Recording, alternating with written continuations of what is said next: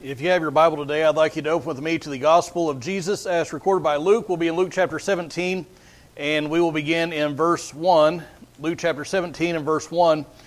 And we are continuing our series in the Gospel of Luke. And today I want to talk a little bit about sin and forgiveness. Sin and forgiveness.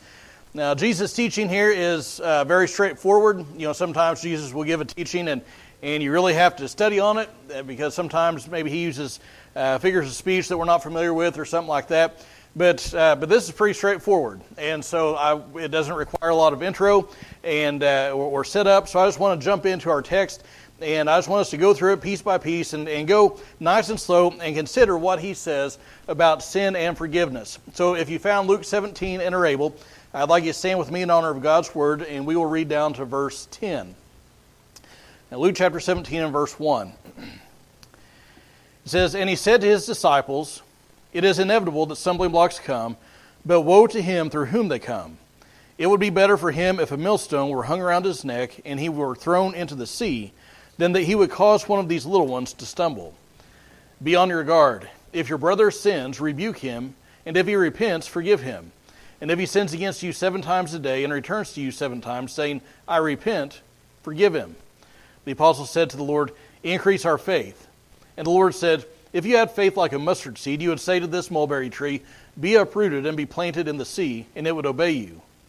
Which of you, having a slave plowing or tending sheep, will say to him when he has come in from the field, Come immediately and sit down to eat?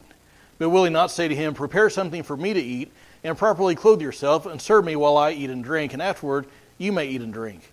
He does not thank the slave because he did the things which were commanded, does he? So you too, when you do all the things which are commanded you, say, We are unworthy slaves. We have done only that which we ought to have done.'" Thank you. You may be seated. Now, this text breaks down into 4 pieces, and the first one that I want you to see, the first piece or the first thing I want you to see is stumbling blocks. Stumbling blocks. You'll see that Jesus says that stumbling blocks, verse 1, stumbling blocks are inevitable. Now, Jesus, it says here, is talking to the disciples. Now, if you remember what we've been looking at in Luke chapter 16, he's been talking to the Pharisees, especially at the end of chapter 16. He told the parable, or the story of the rich man and Lazarus. Whether it was a parable or not, we're not for sure. But he told the story of the rich man and Lazarus, and he told it to these Pharisees who loved money, and they thought it was foolish, the things that Jesus was saying about how we need to make friends for ourselves with wealth and things like that, and essentially investing in eternity.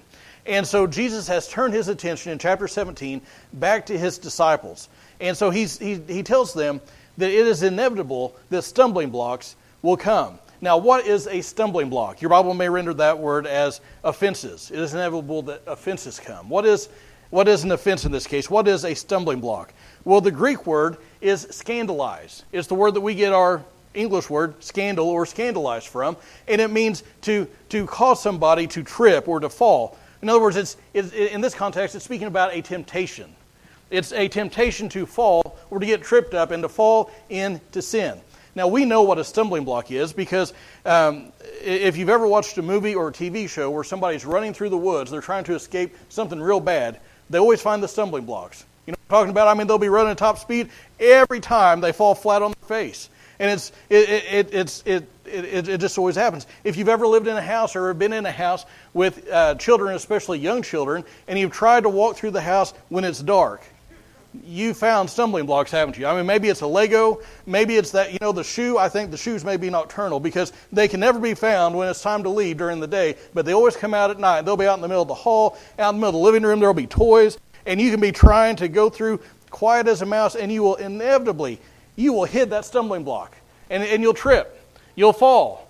And that is a picture of what Jesus is talking about. Of course, he's not talking about shoes that magically appear in the living room. He's talking about spiritual realities. But what he's saying is, in this life, we're all going to have times, we're all going to have issues that come up that tempt us to sin.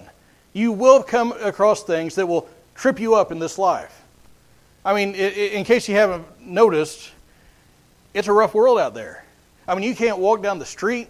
You can't sit in a class. You can't turn on the radio, you can't browse the internet, you can't watch TV or movies or really do much of anything without being exposed to something that's going to tempt you in some way. It's going to tempt you to think about things that you shouldn't be thinking about, to act in a way that you shouldn't be acting, to have a bad attitude, to say things you shouldn't be talking about. Those temptations are going to come. They're inevitable in this life.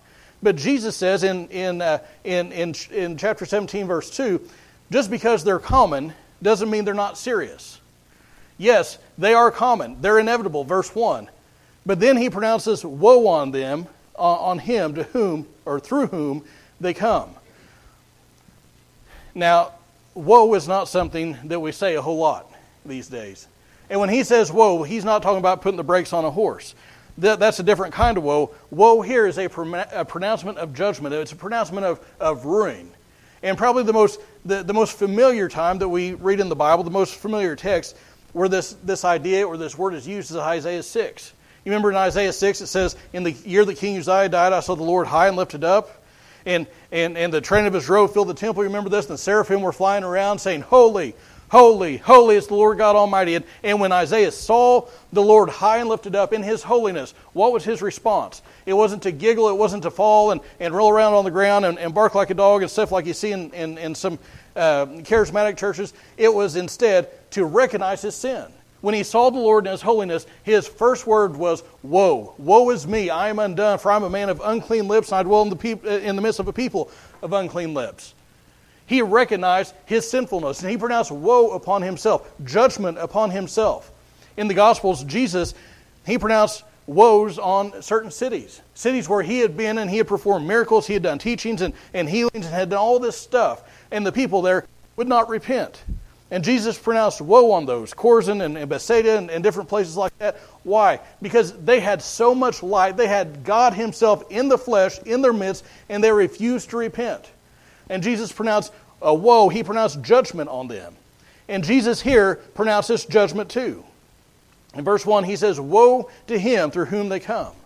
Yes, stumbling blocks are inevitable because we live in a wicked and a fallen world, but it's still serious. So serious, in fact, verse 2, that it would be better for that person to wear a millstone necklace and go swimming. And you all know what a millstone is. I'm sure you, even if you're having trouble recalling what it is, you've seen them. They're these large stones. They're round in shape. They have flat surfaces, and usually they have a big hole in the middle of them, and they were used to grind corn or wheat or some other grain. And what they would do is they would put their grain on the bottom millstone, and the top millstone would be turned. In this case, by a donkey. It's extremely heavy, and we don't use donkeys to do that over here. We don't have millstones over here anymore. But they used to have them in grist mills, and they'd use the water wheels to turn it. And so what Jesus is talking about, and those stones are extremely heavy. He says it would be better for that person to have that heavy millstone taken out into the sea and thrown overboard. Now, I just want you, we're familiar with that terminology, we're familiar with that imagery, but I just want you to envision in your mind what that would be like. A person goes out in this boat, out in the middle of the sea. The only thing you can see for miles is water. And you get out there, and this huge, heavy stone is tied to this person's neck and thrown. The Bible uses the word, it is cast into the sea. It is thrown. It's a very deliberate act. It's with force. It's thrown overboard, and immediately that person, as soon as that rope comes tight, they're jerked off their feet, and they plunge headlong into the water. And as they sink, literally like a stone, they struggle. They work. They begin to panic. Their arms are flailing, their legs are flailing, they're plummeting down, their ears begin to ache because of the pressure. Their lungs begin to burn as they try to hold their breath, even though it is pointless. And they panic, and as that stone goes deeper and deeper, finally, in an automatic response, they open their mouth to gasp for air, and their lungs fill with salt water. That's a horrifying picture to think about. And Jesus says it is better for that person than to be the person through whom these stumbling blocks come. Why? because there is condemnation that awaits that person. There is judgment that awaits that person.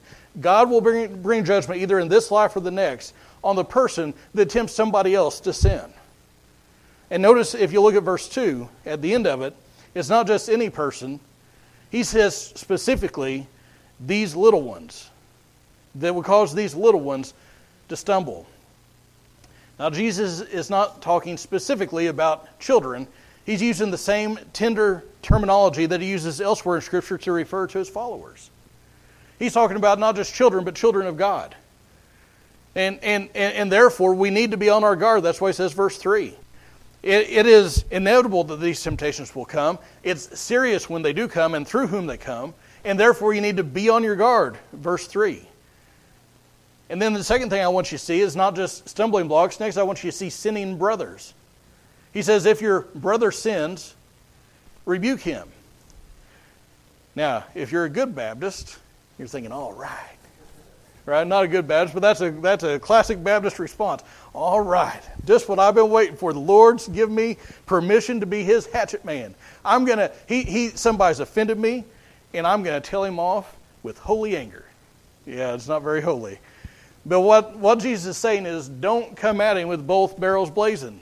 He's not saying that this is some kind of a rubber stamp let's face it, when somebody offends us, they treat us wrong, they talk bad about us, they're not there for us when we need it, whatever it is, it hurts. And so our response when we see this, that we should rebuke that person, we think, good, I'm going to tell them all the stuff that I've been thinking, all the stuff that I've been feeling, because it'll make us feel better to get that off our chest. That's not what he's talking about. The goal is not to unload on them so that they feel bad and you feel good. The goal is that you restore the relationship. That's the whole point of rebuking them. If they've done something wrong, you let them know what they've done, and hopefully there's restoration in that relationship. You've gained your brother back. Now, listen, stumbling blocks are going to happen. Christians are going to let you down. Christians are going to sin against you. And don't think that just because somebody names the name of Christ, that they are somehow set apart and they won't ever do wrong. That they won't ever offend you in some way. They won't ever let you down or hurt your feelings or whatever it is. Don't think that just because we all love each other in here, that none of us are going to offend somebody else in here. We don't set out to do that, but it's going to happen. Because we all fall and we all fail.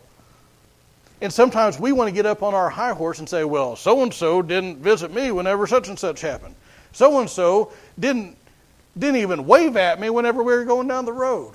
So-and-so didn't shake my hand. You know how it is. We all come up with all these different things, and we get our nose out of joint.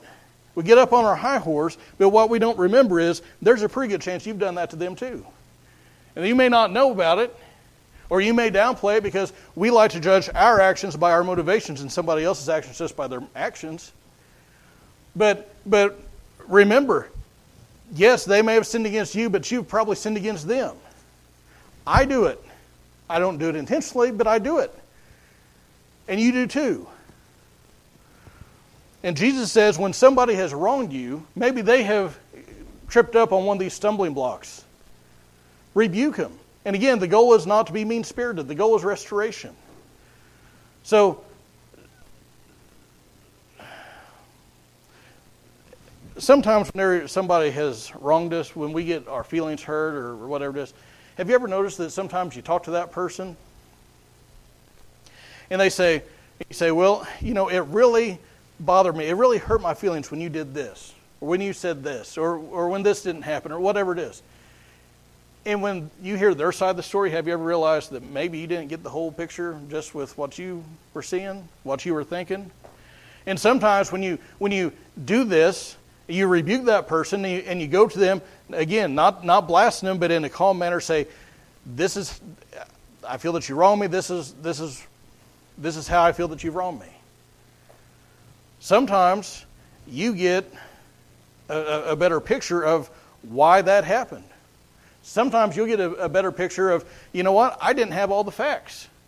Or, one time I was, and this is, I wasn't offended by this, but one time I texted somebody, not in this church. It was actually my dad. I'll tell you who it was. I texted my dad. My dad's not a real talkative man. And I had texted him, or Scarlett had, one of the two, and there was no response. And we went to Illinois, where he lives, and we were visiting him, and Scarlett and I were kind of like, why hadn't Dad responded to us? And we said something about it. He's like, I never got a text. And, there's always, I'm a skeptical person, and in the back of my mind, it's like, yeah, I don't know about that, Dad. And while we were sitting there, days later after it had been sent, it came through. I was there when it came through. Now listen, sometimes we think, oh, well, I know all the facts. Oh, yeah, you didn't get a text, Oh, you didn't get the message, the voicemail I left you. Oh, you didn't hear about such and such that happened, and so you didn't show up. There's a good chance that may not have happened. You may not know all the details. And so you go to this person, you share with them how they've sinned against you, and there's hopefully restoration. Benjamin Whichcote said this: "He that repents," because Jesus said if that person hears it and he repents, forgive him. That's our job as a Christian, is to forgive that person. And Benjamin Whichcote said, "He that repents is angry with himself. I need not be angry with him." And I thought that was a good insight. Jesus says, if he repents, let it go. Let go of the hurt. Let go of the bitterness. Sometimes we nurse a grudge along instead of letting that thing die off. We like to keep it going because it makes us feel good to have I don't know why it makes us feel good, but it does. And Jesus says, even if he keeps sinning and he keeps repenting, keep forgiving him. And there's a natural revulsion to that. But aren't you glad when you repent and keep sinning, God keeps forgiving you?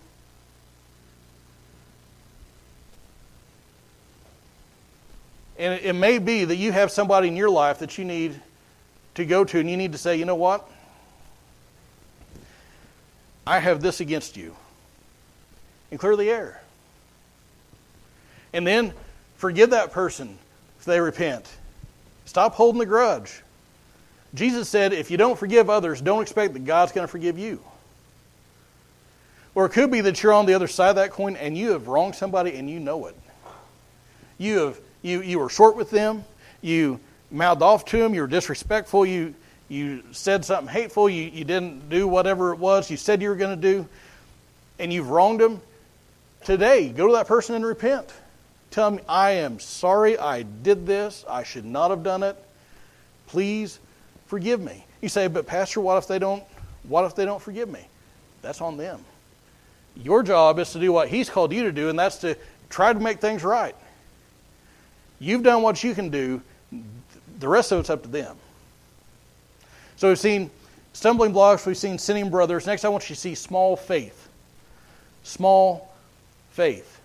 Verse 5, the apostles, the eminent men of God, they heard what Jesus said, and they had the same response that any of us would rightly have.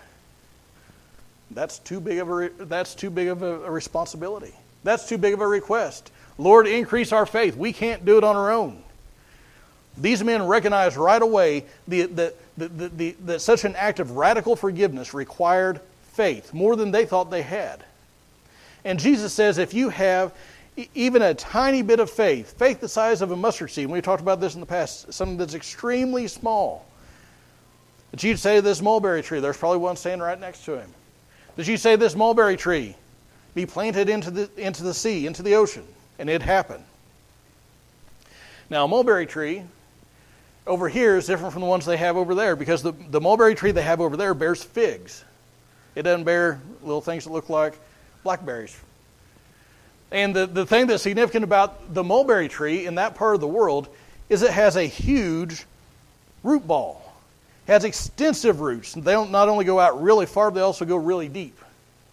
And so, and if you've tried to clear some land or something like that, you know that if a tree has big roots, a big root system, the wind may snap that tree off, the lightning from heaven may explode it, but you can't hardly push a tree over if it's got big root wad. You certainly can't just pick it up. And Jesus says if you have faith, even a tiny little bit of faith, you'd say to this mulberry tree that has this huge root wad to be planted into the sea, and it would happen. You say, well, I've never been able to. Have you ever, and you don't have to answer this out loud, but have you ever tried to do some of this? Like speak to a tree and see if it'd just move? Speak to a storm and see if it'd be still? I've done it. It's not worked for me. But I've tried it. And so maybe you've done something like that, or you know that if you tried it, you couldn't make a tree move because that's really big. And I think that's the point of what Jesus is saying. Even if you have a tiny little bit of faith, you can do the great big thing. How much more so can you do this little thing of forgiving somebody that wrongs you? You don't even have to have faith the size of a mustard seed. You just have to have the teeniest, minuscule amount of faith, and you as a Christian have it. You say, well, I can't do that.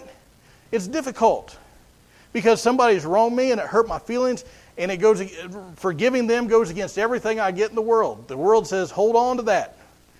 It grates on me to forgive that person because I don't want it to seem like I'm saying it was okay. You're not. That's not what forgiveness is. Forgiveness is letting go of wanting or needing to get even. And we think that because it goes against everything that's natural to us, that it's outside our reach. But listen, it's not a natural thing to do. It's supernatural. And as a Christian, you can do it, and you must do it if you're going to be obedient to Christ. Now, the last thing that he says, if you look at verses 7 through 10, we see serving obediently. Serving obediently. And Jesus finishes up this, and it seems like kind of an odd connection here. Because he's talking about sinning and forgiving and faith and stumbling blocks, and all of a sudden he starts talking about a servant and unprofitable servants and so forth. And it seems odd, but here's the connection, I believe. If a person had a servant back then, usually they didn't have like a field servant and a house servant. Like you had a couple servants that did it all. So you'd have somebody working in the field, then they'd come in and they'd take care of stuff at the house too. They cook and prepare the food and what have you. And if a person had a servant and he was out in the field, the master comes home, the servant comes in, the master doesn't say, hey, why don't you take a break? I'll take care of things. You just sit, kick up your feet, I'll feed you, I'll prepare the food. No, the person who was in that role he took care of the things of the field, and then he took care of the master, the needs of the master. And he didn't get showered with praise because of it. He didn't get a parade. He didn't get Servant of the Year award because he came in and cooked after he'd been out in the field working. Why? Because that was what was expected. That was his role. That was his job. And likewise, when we're obedient to the Lord and we do things like, things like forgive somebody else when they've spoken tersely to us, we shouldn't expect a Christian of the Year plaque to be sent to us in the mail. Don't expect a parade through town. Don't expect to be canonized as a saint because somebody hurt your feelings and you forgave them. Because if you look at verse 10 again. He says, so you too, when you do all things which are commanded, you say, we are unworthy slaves. We have only done that which we ought to have done. You're just doing what you're told. Now the word translated as unworthy, or your Bible may translate as unprofitable, does not mean ineffectual. It has the idea of not benefiting the Lord. They're saying Jesus is saying that the attitude we should have when we've done things like forgive others and things like that, that we shouldn't think that we are doing God some wild favor because we've done what we're told. It's not like God is profiting from that. We're not giving something to God that He is lacking. We're not adding to Him. Doing things like forgiving a brother who has sinned against us is not going above and beyond in the Christian life, because that is part and parcel of the Christian life. We're just doing what we've been commanded. We're only doing what we should have done. Now, if all this doesn't speak to where each of us is, I don't know what does. Because there are stumbling blocks in this world. We all face temptations to sin every day. You have people that have sinned against you. And you have sinned against people. If somebody sinned against you, go to them, tell them their fault. Again, not with the goal of letting them have it so you can feel better, but rather to restore the relationship and then forgive them when they repent. Or maybe you've sinned against somebody. As I said before, today's the day to get that right. Call that person up. Go visit them. And don't send them a text that just says, sorry. Sorry for what? Talk to that person. Apologize. Ask for forgiveness. Don't make excuses. Don't downplay it. Own what you did. You say, again, Pastor Watt, if they don't forgive me. The Bible says, pursue peace with all men. Have you done that by pursuing that? Yes. The Bible says, as much as it depends on you, live at peace with all men. Some things don't depend on you. You can only do so much. If they don't forgive you, that's between them and God, but your conscience can be clear. And then the goal is to go and sin no more. Don't already be planning how you're going to wrong them again. Or maybe you're in the boat of tempting others to sin. Maybe it's through clothing that you wear. Maybe it's through influence that you wield. We all have a circle of influence, and Jesus says we need to be careful that we don't draw somebody into sin. We shouldn't be casting stumbling blocks down in front of people. It would be better for you to be drowned in the sea than for that to happen, because there stands condemnation for that person that tempts others to sin. Why don't you stand with me as musicians come. And as you stand, I ask you, bow your heads and close your eyes.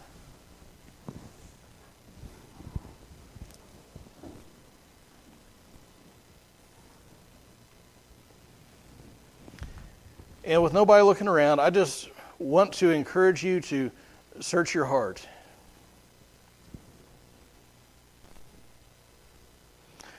Are you holding a grudge against somebody?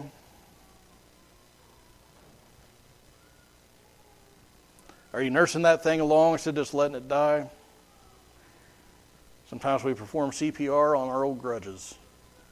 It's like an old friend after a while. We're so used to it being around. So let that thing go. You're sitting at home feeling bitter, feeling angry at somebody, thinking it's going to do something to them, and they're out watching a movie and having dinner. Being bitter and holding a grudge only hurts you.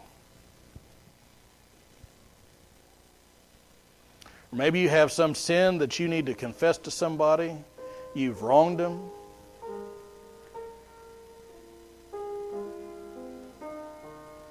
Today's the day to do that.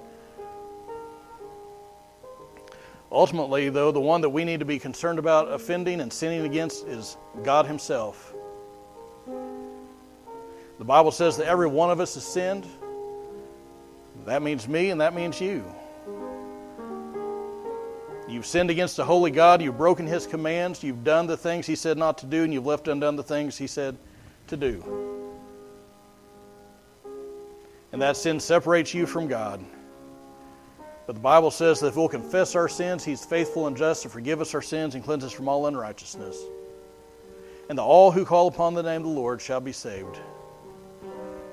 And even right where you are, if you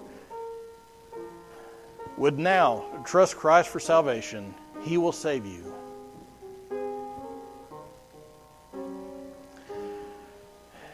Our Heavenly Father, We know that as fallen, sinful people, that each of us is liable to fall into any number of sins, vices, temptations. And thank you that the temptation itself is not a sin. But God, we know that when we give into that temptation, that's when the sin starts. And God, we pray that you would forgive us of our sins that we've done this week and even today. And God, if there's somebody here who's holding on to something they need to let go of, God, I pray that you would let them do that. Even if the person who has wronged them, has sinned against them, even if that person has been dead for many years, let them let that go and experience the freedom that is found in you.